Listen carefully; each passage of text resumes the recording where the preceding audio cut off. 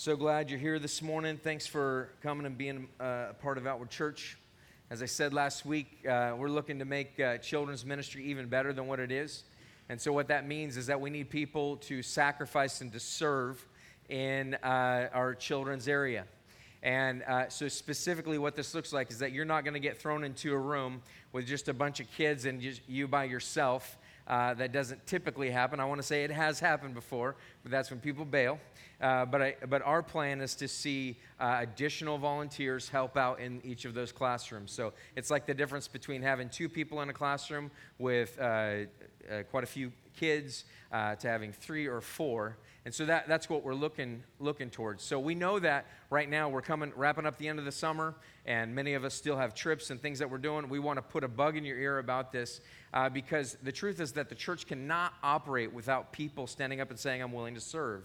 And so if you're just attending and you haven't really gotten involved in service, listen, we're glad that you've come and that you're just checking things out right now. But don't let that be where you stay. We want to encourage you to actually take the next step and serve the body of Christ together as his people. This isn't like a life sentence. You don't have to do it forever, but it's a way that you could potentially serve. So we mentioned something last week. I don't think we got any response. I'm sure that there's folks here that could serve in this way. I just want to winsomely let you know that this is an opportunity to see that area grow. When people come and they drop off their kids and they see a lot of children with just a couple of adults, that can be intimidating for them. So you can help newcomers be here and hear about Jesus by serving in that way. I know it doesn't seem like it's connected that way, but that would be super helpful to us. We've been in the life of Joseph out of the book of Genesis. Really, we've been in the book of Genesis. I forget to keep checking or to check this at all, but we started Genesis about a year ago. Last fall, and so we've been in Genesis for quite some time. This has been our plan all along, and so we've been coming towards the end of the book of Genesis. Last week we did several chapters. These stories are long and drawn out, and so we tried to kind of go through those a little bit quicker than we normally would. And so this week will be about the same. We'll breeze over some passages, but then we're going to try to get the meat of what's going on here. That's not our normal thing that we do. But as we come to the end of Genesis, that's where we want to be. The life of Joseph has been incredibly interesting because Joseph is a guy who's been mistreated, and yet he's somebody who has done really nothing. He might have been a little bit arrogant, a little bit prideful about the vision that God had given him, the dreams that God had given him about his life and what that would look like. But Joseph still was a really great guy. And so he's mistreated. He works his way up. He's taken as a slave in Egypt. He's mistreated again, ends up in prison. Through that prison sentence, he ends up meeting Pharaoh. Him and Pharaoh hit it off. He makes him his second in command of all of Egypt. And pretty soon, here's Joseph, who is of the family of Jacob to be Israel. And so here's Joseph. He is an Israelite, a Hebrew, who's the second in command of Egypt. Like, this is just, it's craziness. It's unheard of. But here he is. And last week we talked about how Joseph finally met his brothers that had sold him into slavery in this incredible reunion, and how he begins to take care of his brothers. And he sends all of this stuff home with them. Pharaoh sends these wagons and food and provisions and all of these things in order to enable his family to move to Egypt in order to avoid this famine that has been in the land, and it will be another 5 years at this point. And so that's where we left off this last week. This week we're going to be in chapters 46 and 47. And if I can find 46, there we go. 46 and 47, and hopefully we'll make it to the end of that.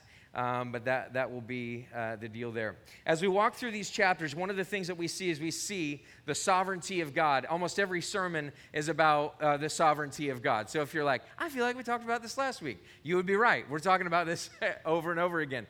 But really, that's the thing about Scripture, is that Scripture is showing us something about the nature and character of God. So if you don't know Scripture, you don't see Scripture, you don't see the broad strokes of what God is doing over time, you're not going to understand who this God is. So Genesis is so much about God. I mean, it tells us about what God has done and what he is doing throughout all of time. And it really sets the stage for all of that. In the context of this, what we see is God's plan coming together, specifically this week. What I would say about this week is that it's still about the sovereignty of God, and yet it's a different facet of the sovereignty of God. Because what we see this week is not so much a problem as much as it is God fulfilling his promises, God's plan coming together. Now, when I was a kid, I used to love the A-Team. I don't know if you've seen this show before. I may be dating myself a little bit, but I loved the A-Team. And then we'd watch Airwolf after that, if you remember. Yeah. Slow clap. All right. So I love the A-Team and Airwolf. And the A-Team, there was always this incredibly, cheesy moment where Hannibal, the lead, I guess he was kind of the lead character, really B.A. Baracus was, but Hannibal would say, I love it when a plan comes together, because they would set up these ridiculous traps, all of these traps and these ridiculous things. Somehow they always ended up with torches and welding equipment and steel and weapons and bazookas and tanks, and just somehow in this little van they had all of that stuff packed in there, and they would make this incredible war machine and go. They never killed anybody. It was really quite pointless. But in any case, so then he would say, "I love it when a plan comes together," because the whole thing would come to fruition and it would go from there. So we love it when plans come together, according to the A-Team. But then recently, I was also really intrigued by the song called God's Plan by Drake. I don't know if you've heard this song.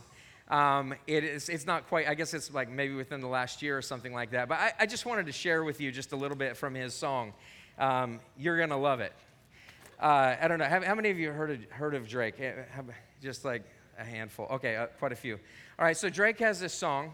He's a very well-known rapper today. And I don't do this very often, but I'll be preaching out of Drake's song here, because it is about God's plan. We're talking about God's plan. And so anyway, let me just read the entire song to you. So yeah, they wishin' and wishin' and wishin' and wishin', they wishin' on me, yeah.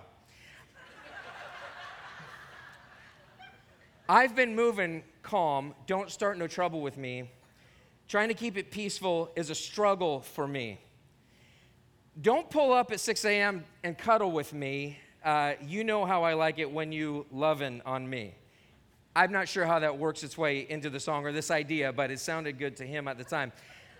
I don't want to die for them to miss me. I don't want to die and then have them miss me, I think is what he's saying.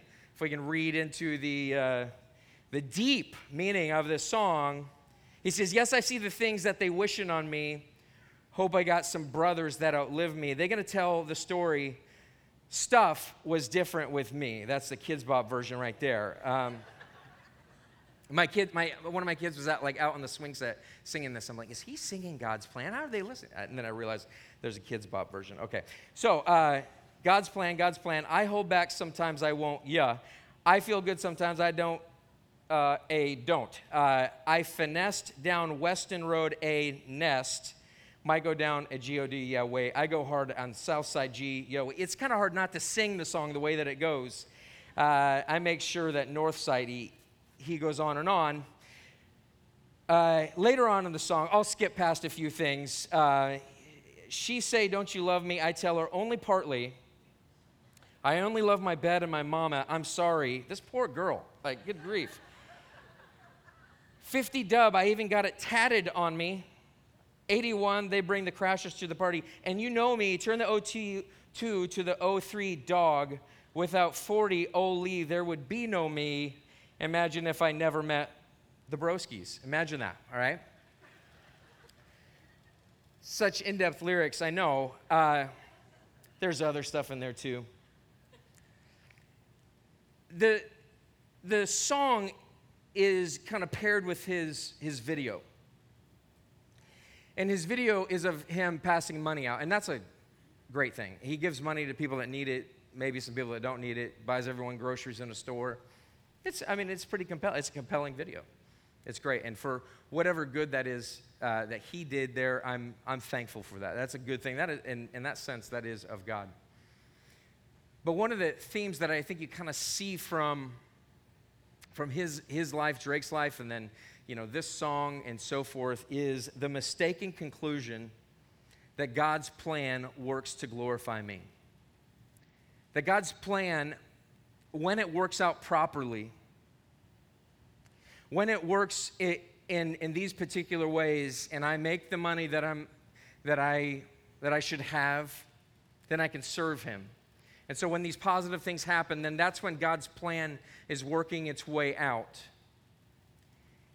And I have no idea who He is and what His religion is or anything. That's the gist that I get from the song.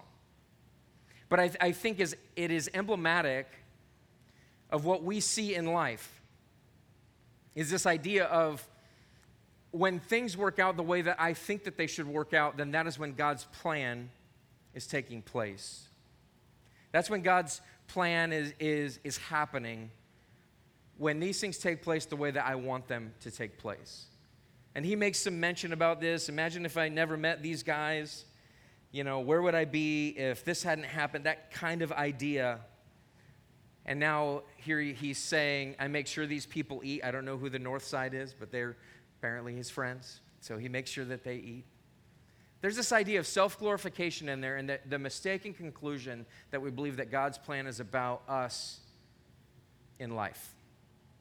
And that is not what it is about. Look at 46, chapter 46.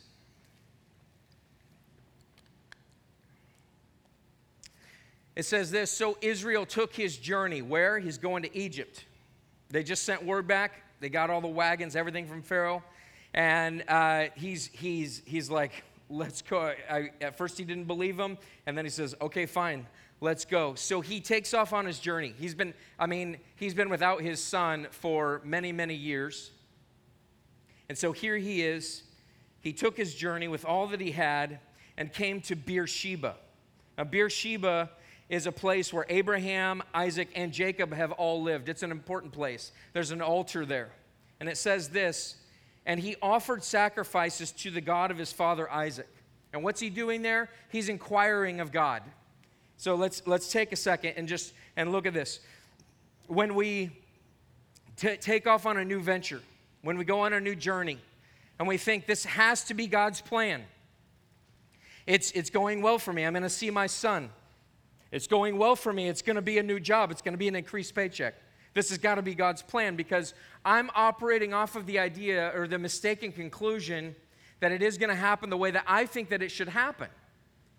And so that is the mistaken conclusion that we come to often. But here is Jacob. Now, I don't know if he impulsively got in the wagon and was like, let's go. And then it was like, wait a minute, I'm at Beersheba. I got to stop. Because Beersheba is the border of Canaan, God's land that he was going to give, that he is going to give Israel. And so he comes to that border, and before he crosses, he inquires of God. He offers sacrifices to the God of his father Isaac. And he does that because he's looking to speak with God. And God spoke to Israel in visions of the night and said, Jacob, Jacob. And he said, here I am. Then he said, I am God, the God of your father. What is God conjuring up in his mind? God is saying, I'm the God who has led your father. And I'm the God who has led your grandfather Abraham. I'm the God of all time. I'm the God of all things. So God is announcing himself to him. He says, do not be afraid to go down to Egypt, for there I will make you into a great nation. Now, why does God say that? Because we don't hear Jacob's prayer. We don't hear what he said. But what it seems clear is this, is that God is answering a question that Jacob had. Jacob comes to God and he says, I am afraid to go into Egypt. And Spurgeon has four that he says possible reasons, and really all of these together as to why he would be afraid to go into Egypt. The first thing is that Jacob was an old man. He doesn't like to move, doesn't like to be in new places, doesn't want to go to things. I don't know if you have a grandfather and he's like, I don't want to go there, forget that, whatever. So he's old. He's like 130. So second, Egypt was a very pagan country. We know from Jacob and his family that there was at least one time where they had to get rid of all the idols, and then we start thinking, why were there all these idols in the midst of these people? Well, they're picking this stuff up. They're picking up things from the surrounding areas, from these other people. They're picking up ideas and these false gods. And so secondly, Jacob would be concerned, my family is going to be risked by going to this pagan country. The third reason why Jacob would be fearful is that Egypt had bad past memories for Jacob. Because Abraham, early on in this story, experiences a famine in Canaan, and he's like, there's no food here, I'm just going to go to Egypt. So instead of inquiring with God about whether he should go to Egypt or not, he just goes. And that's where the debacle in Egypt happens. He says that Sarah is his sister, not his wife. He ends up picking up this gal Hagar. Hagar ends up being a big debacle in his marriage and all of that. And so there's that whole issue. Isaac was commanded not to go. And Jacob had been warned, no doubt, by his family to not go to Egypt because of this. That would be the fourth reason. So there's all these reasons to have this fear. And God says, don't be afraid to go to Egypt. And then he adds something to the promise. He's already told him, I'm going to make you into a great nation. But God tells him, God reveals a little bit more. And he says, for there I will make you into a great nation. God finally reveals to him, hey, I know that you thought I was going to give you this land and you're going to become this great nation right here. But God's plan was not that they would be in Canaan, but that they would go to Egypt. And why would God do that? I mean, God is Lord over all things. Why couldn't he just like make it rain in Canaan and not in Egypt and be like, I'm just going to preserve my people right here? So God has a plan that, like, I wouldn't do it that way. Like, God, why do they have to go to Egypt to go do this? And Abraham was warned, and no doubt this was passed on to his family from Genesis 15:13. Then the Lord said to Abram, know for certain that your offspring will be sojourners in a land that is not theirs, and will be servants there, and they will be afflicted for 400 years. So why is Jacob fearful? Jacob is fearful because he's starting to put the pieces together. Oh yeah, great-grandfather told me, or told dad, and he told me that we were going to be enslaved, that we were going to be in this very difficult place and be afflicted for 400 years. So here's Jacob, who has really been kind of a screw-up for much of his life. He's finally kind of doing what's right. He's seeking after God before he makes big decisions. And God's like, hey, you're going to go to Egypt, and that's where I'm going to make you into a great nation. And so Jacob's putting the pieces together. Oh, this is that affliction again. God's sending me and my family into a horrible affliction. Thanks, God, for your plan. God's plan.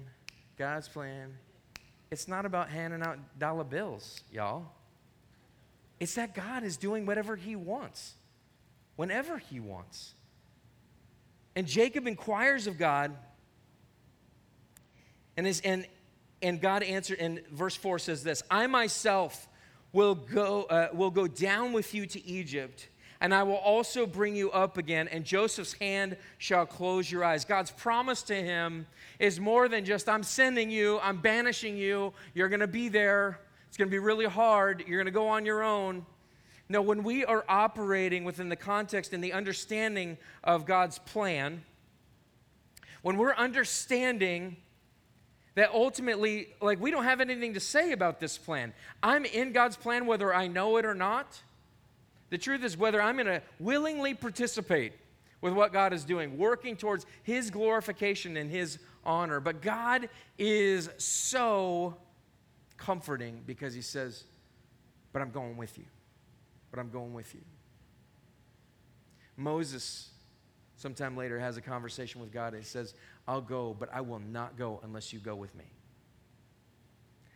I'll go, but I will not go unless you go with me. And see, my question is, to myself, is this: am I so committed to the idea of being involved with God's plan that I'm unwilling to go anywhere or do anything without God saying, but I'm going to go with you. but I'm going to go with you? Am I so committed to the idea that like it doesn't matter what the opportunity is? I mean, as we get a little bit older, I'm 42 now, and I think about what I'm doing in life, what I enjoy, experiences that I'd like to have, things that I'd like to do, things that I'd like to be involved in. I get so caught up in the idea of just like, it doesn't matter what I do, I should just go do whatever I like to do. And I spend way less time stopping at the edge of Canaan in Beersheba and saying, God, is this what you want? Is this what you want for my life? Because I want what you want in my life. I want what you have for me, not what I have for me. It's this whole idea of being self-ruled or being ruled by God. The whole problem in the garden was Adam and Eve saying, essentially through their deeds, that we want to rule self. And the truth is that we're all in that position. We're all just a heartbeat away from ruling self. If that's not our modus operandi, the way that we go, the way that we live is that we're ruled by self. And rarely is it, and I'm not saying throwing up just some kind of courtesy prayer, God, I hope you're in this. I'm talking about like deeply praying and God, are you going with me? Are you here? Is this what you want? And so that's what Jacob has learned to do. You look at the life of Jacob. And how do we see God's plan in the life of Jacob? Jacob was, I don't know how else to say it, was a scumbag. Dude, I really dislike people like Jacob, who cheated his brother. He's a mama's boy. He takes off running when Esau comes after him. And then Laban takes advantage of him. And then you look at his life and the decisions that he made, impulsivity after impulsivity after impulsivity. You look at what our world says. Our world says, do what you want to do. Live how you want to live. Don't let anybody tell you not to do that. Every graduation ceremony has some ridiculousness about this. You don't let anybody tell you not to do this. Don't be tied down by the past. The other. And that's who Jacob was, and you saw the results of that in his life. But here he is, and God's plan has had its work in Jacob, because Jacob has gone through God's little training program called life, and it has taken a lifetime, 130 years, for Jacob to finally come to a point where he's like, okay, God, where do you want me? And that's pretty phenomenal. God's plan is seen in the life of Jacob. It says in verse 5, then Jacob set out from Beersheba. The sons of Israel carried Jacob, their father, their little ones, and their wives in the wagons that Pharaoh had sent to carry him.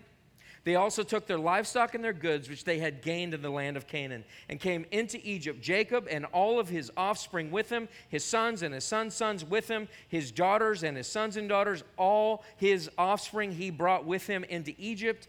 It then goes into essentially kind of a genealogy listing all of these family members, which we're not going to go into right now. The whole point is this, is that Jacob went and he fully obeyed. He took his entire family, he took all of them with him and went to Egypt as God had told him, that's where I'm going to make you into a great nation. So he's fully obeying now. Jacob has grown, as I said already. Verse 26, all the persons belonging to Jacob who came into Egypt, who were his own descendants, including Jacob's sons, wives, were 66 persons in all. And the sons of Joseph, who were born to him in Egypt, were 2. All the persons of the house of Jacob who came into Egypt were 70. Okay, verse 28. He had sent Judah ahead of him. Do you remember Judah? Judah's the guy, I mentioned this last week, but I think it's important. Judah's the guy that mistakenly slept with his daughter-in-law. It's a horrid story. And here's Judah. Judah is becoming a great man. What's also important about this is that, I think it was Holly Hawes, one of our members here at Outward Church, I heard she said this in a community group, but she was talking about the fact how interesting it is that all of this work, God's plan, was not to preserve Joseph, but it was actually to preserve Judah. It was actually to preserve this guy who used to be a scumbag. By the way, fellow scumbags, myself included, there's hope for us. If there's hope for Judah, there's hope for you, and there's hope for me. God uses Judah powerfully. But right here it says, he had sent Judah ahead of him to Joseph to show the way before him in Goshen. And they came into the land of Goshen. Then Joseph prepared his chariot and went up to meet Israel, his father, in Goshen. He presented himself to him and fell on his neck and wept on his neck a good while. Israel said to Joseph, now let me die, since I have seen your face and know that you are still alive. Think about this moment. If this was a movie, it'd be a great movie. Sorry to mention the movie Taken again. I think I've done it 3 weeks in a row. I really need to go watch it again or something like that. But it's the idea of the dad and the daughter meeting up and hugging for the first time since she was held captive. It's that kind of a situation. It's that moment. Can you imagine the emotion that would have been going through both of their minds and their hearts? I mean, just flooded with tears and flooded with all kinds of affection for one another. And Jacob says, now, I can die now since I've seen your face and I know that you're still alive. But immediately what comes to my mind, and I think what would come into all of our minds, is the idea that, like, why the heck did this have to happen? Why? I mean, I would be asking, why? Why did this have to happen? Why did Joseph have to be taken captive? I mean, you're still, at the end of the day, you're joyful that you just met your son again, or you reunited with him.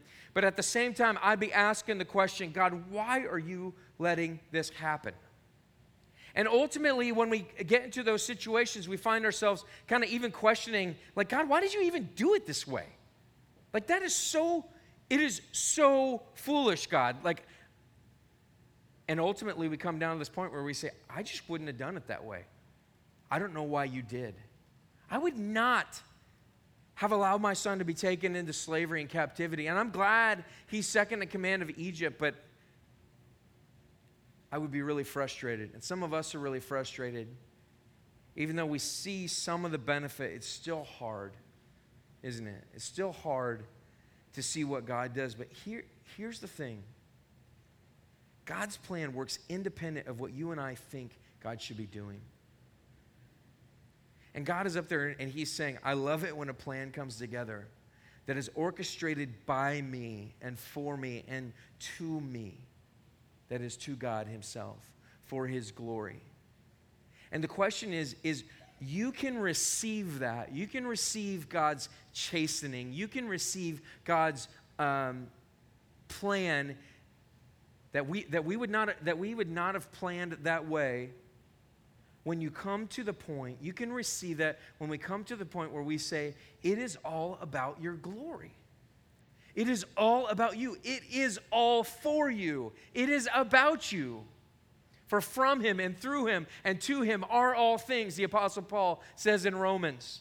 It's such an amazing passage because it's basically saying that, like, man, all of this stuff is about God, it's for God, it's to God. And the question is, see, Christian people are not just people that give lip service to God, that say, I like Jesus, I like going to church, I listen to worship music, that kind of stuff. No, Christian people are submitted under the rule and the reign of Jesus Christ and living in the context of his kingdom.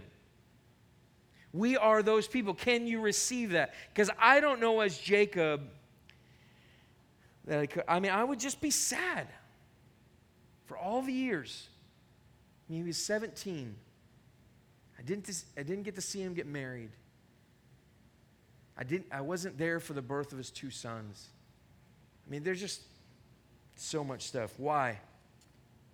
Look at verse 31. Joseph said to his brothers and to his father's household, I will go up. I mean, it very quickly goes out of, they reunite. There's like 2 verses committed to that. And then all of a sudden it goes into, Joseph said to his brothers and to his father's household, I will go up and tell Pharaoh and will say to him, my brothers and my father's household who are in the land of Canaan have come to me, and the men are shepherds, for they have been keepers of livestock. and they have brought their flocks and their herds and all that they have.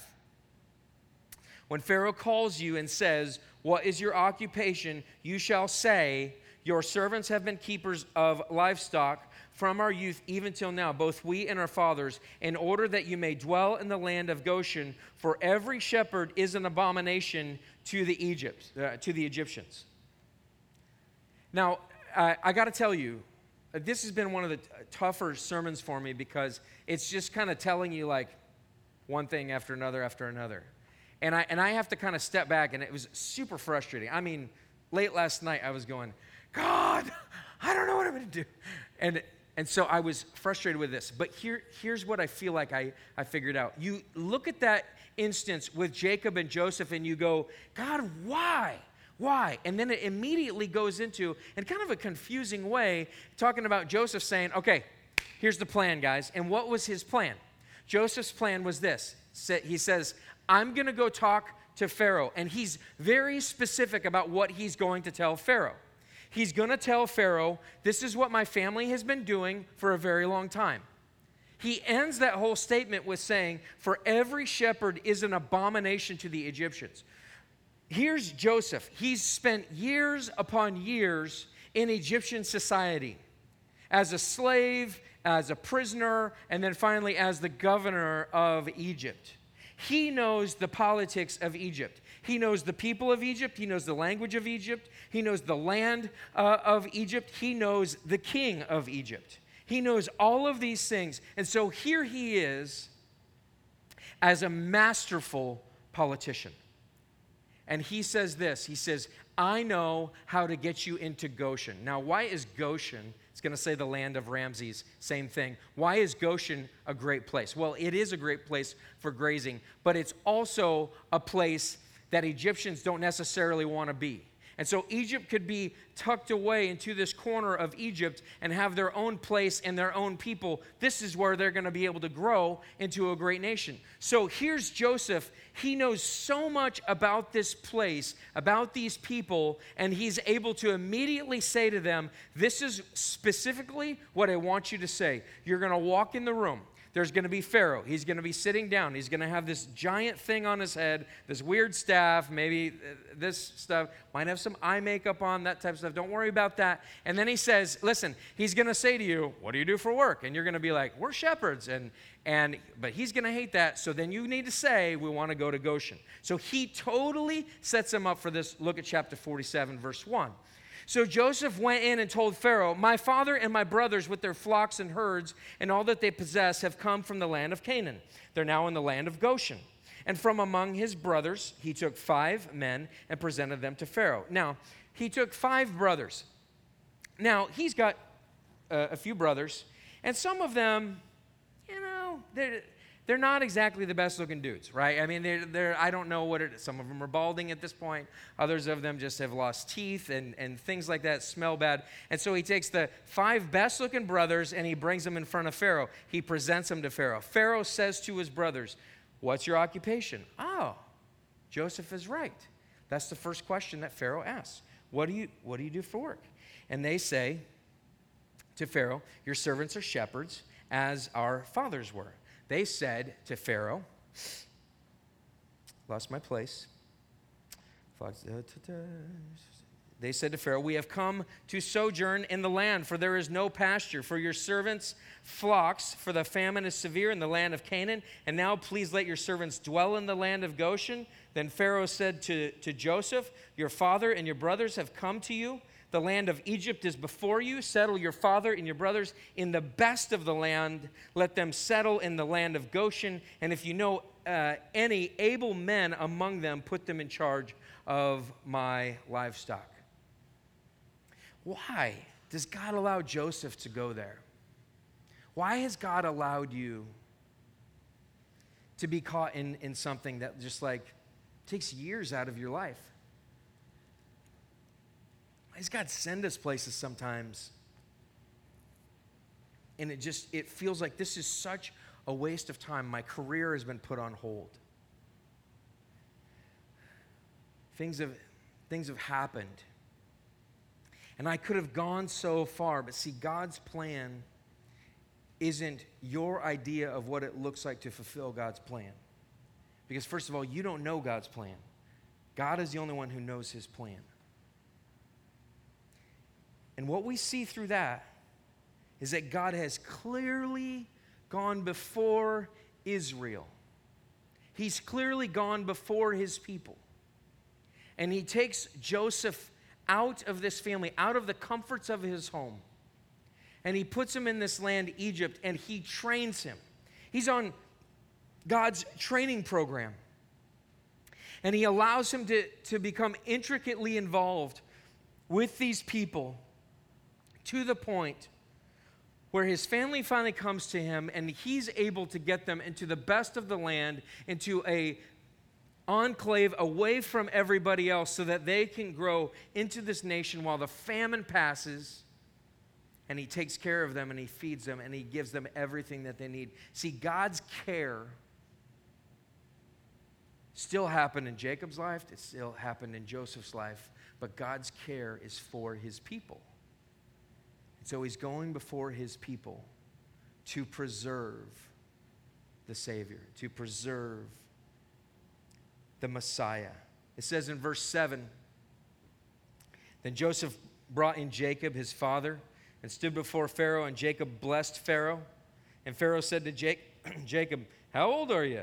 And Jacob said to Pharaoh, the days of the years of my sojourning are 130 years. Few and evil have been the days of the years of my life, and they have not attained to the days of the years of the life of my fathers in the days of their sojourning. Oh, okay. Nice to meet you. It's like, I mean, he's a true old guy. He's a true old guy. He's just like, I don't care what you think about me. I've hated most of my life. It's actually seemed pretty short to me. You're probably going to hate your life too. God bless you. The end. I mean, that is such a weird, like, why is that in there? That's what I kept asking is, why is that in there? But I want you to see two things. End of verse 7, Jacob blessed Pharaoh. Beginning of verse 10, and Jacob blessed Pharaoh. And I think that there's a thread here. God, why? Why are you doing this? Well, first of all, we see God preserving his people. Secondly, what we see is this, is that Pharaoh is blessing God's people. If you look at when God originally called Abraham, Israel comes from Abraham. God said to Abraham, he said, I'm going to make of you a great nation. I'll bless you and make your name great so that you will be a blessing. And then he says in verse 3, chapter 12, verse 3, I will bless those who bless you, and him who dishonors you I will curse. And in you all the families of the earth will be blessed. So there's a future blessing of all the families that are going to be blessed. And it is in and through Jesus that that's going to happen. Because Jesus is the one who's being preserved. That family is being preserved, and it will ultimately end in Jesus. The other thing is this, is that the people who bless God's people are going to be blessed. And so Jacob blesses him twice, and then as a result, we really don't have time to talk about it. But ultimately, I'll just show you a couple things, is verse 13 on down to verse 26, is basically talking about Joseph's economic policy. And so it takes another weird turn, and it starts to talk about what Joseph did in order to enrich Pharaoh and enrich Egypt. And ultimately, the way that it ends is that Joseph ends up buying not just all of the land, not just all of the livestock, doesn't just take the money, but he ultimately ends up enslaving the entire nation. And the nation ends up responding. I don't know if this is a true poll that they took in verse 25. And it says, and they said, you have saved our lives. May it please the Lord. We will be servants to Pharaoh. The truth is this is a massive economic recession. This is worse than the Great Depression. This is the world being in famine. Can you even imagine a society that is completely based on agriculture that has no agriculture?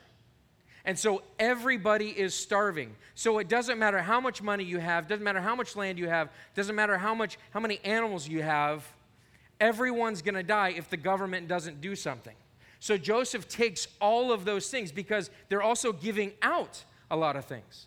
So he takes all of these things, this incredible economic policy, and by the end, he ends up saving not just the nation of Israel, but the nation of Egypt and the surrounding area because of this. Why? Why does God do this? Why? Because his plan is happening different than our plan. How could we have even put this together? It's not the way that we would have done it. And it says this, verse 27, thus Israel settled in the land of Egypt, in the land of Goshen, and they gained possessions in it and were fruitful and multiplied greatly. That's a fulfillment of a promise. This is God's plan coming to fruition. And Jacob lived in the land of Egypt 17 years. So the days of Jacob, the years of his life, were 147 years. And when the time drew near that Israel must die, he called his son Joseph and said to him, if I've now found favor in your sight, put your hand under my thigh. It's a weird handshake back in those days. And promise to deal kindly and truly with me. Do not bury me in Egypt, but let me lie with my fathers. Carry me out of Egypt and bury me in their burying place. He answered, I will do as you have said. And he said, swear to me. And he swore to him. Then Israel bowed himself upon the head of his bed. Now, briefly, it's not the way that we would have done it. It's not the way that you would do it. Guess what? There's things in your life that are happening and the way that you wouldn't have done it. And God's plan happens differently than you want it to. You may be able to see the broad strokes of that in the future, but you're going to miss it if you end up in bitterness and anger towards God because you're upset about what he's done. And so what you ultimately have to say is, am I submitting to the plan of God that would be unconventional in a way that I would not have done it? It's not the way that Drake would have wanted it to happen. It's not the way that Hannibal would have wanted it to happen. It's the way that God uniquely has designed that life would go. And are you okay with that? Because I hope that you are, because Jesus is the one that ultimately comes from this plan. Without God's unique and crazy and intertwined and just immense plan, we would not have Jesus. And what we have through Jesus is this crazy plan where God sends him. He sends him into suffering. He sends him into rejection. He sends him to a people that don't love him. And they ultimately crucify him. And he's crucified for your and my desires to live our own lives the way that we want to live it. To live it under our rule and reign, under our plan. Now, some of you are sitting here right now and you know that your plan stinks because your life is in the place where you've been planning. And so you're reaping the rewards of a life that you thought was going to be fantastic because you were operating by your plan.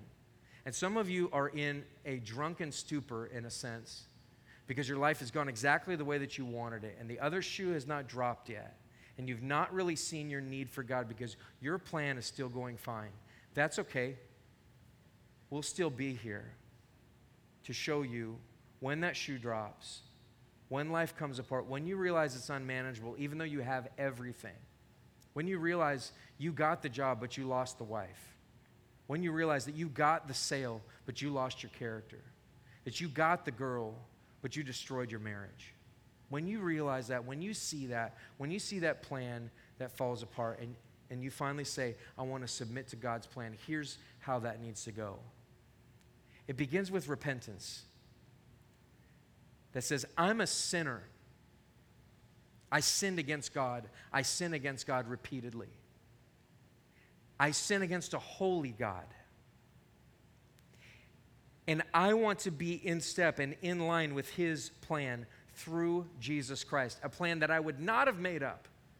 A way that I would not have made for salvation. But God is the one who ordained that Jesus, God in the flesh, would come and die and sacrifice himself. And that is the point. Once you've repented, you must believe in Jesus Christ as your Savior. You must trust him. And some of you who have already gone through that are not trusting him as Savior today. The gospel is not just the beginning of your Christian life. It is the continual propulsion behind your Christian life as you relive that over and over again and realizing a greater position of salvation, a greater understanding, I should say, of salvation, understanding what Jesus has done for you on the cross. Let's pray.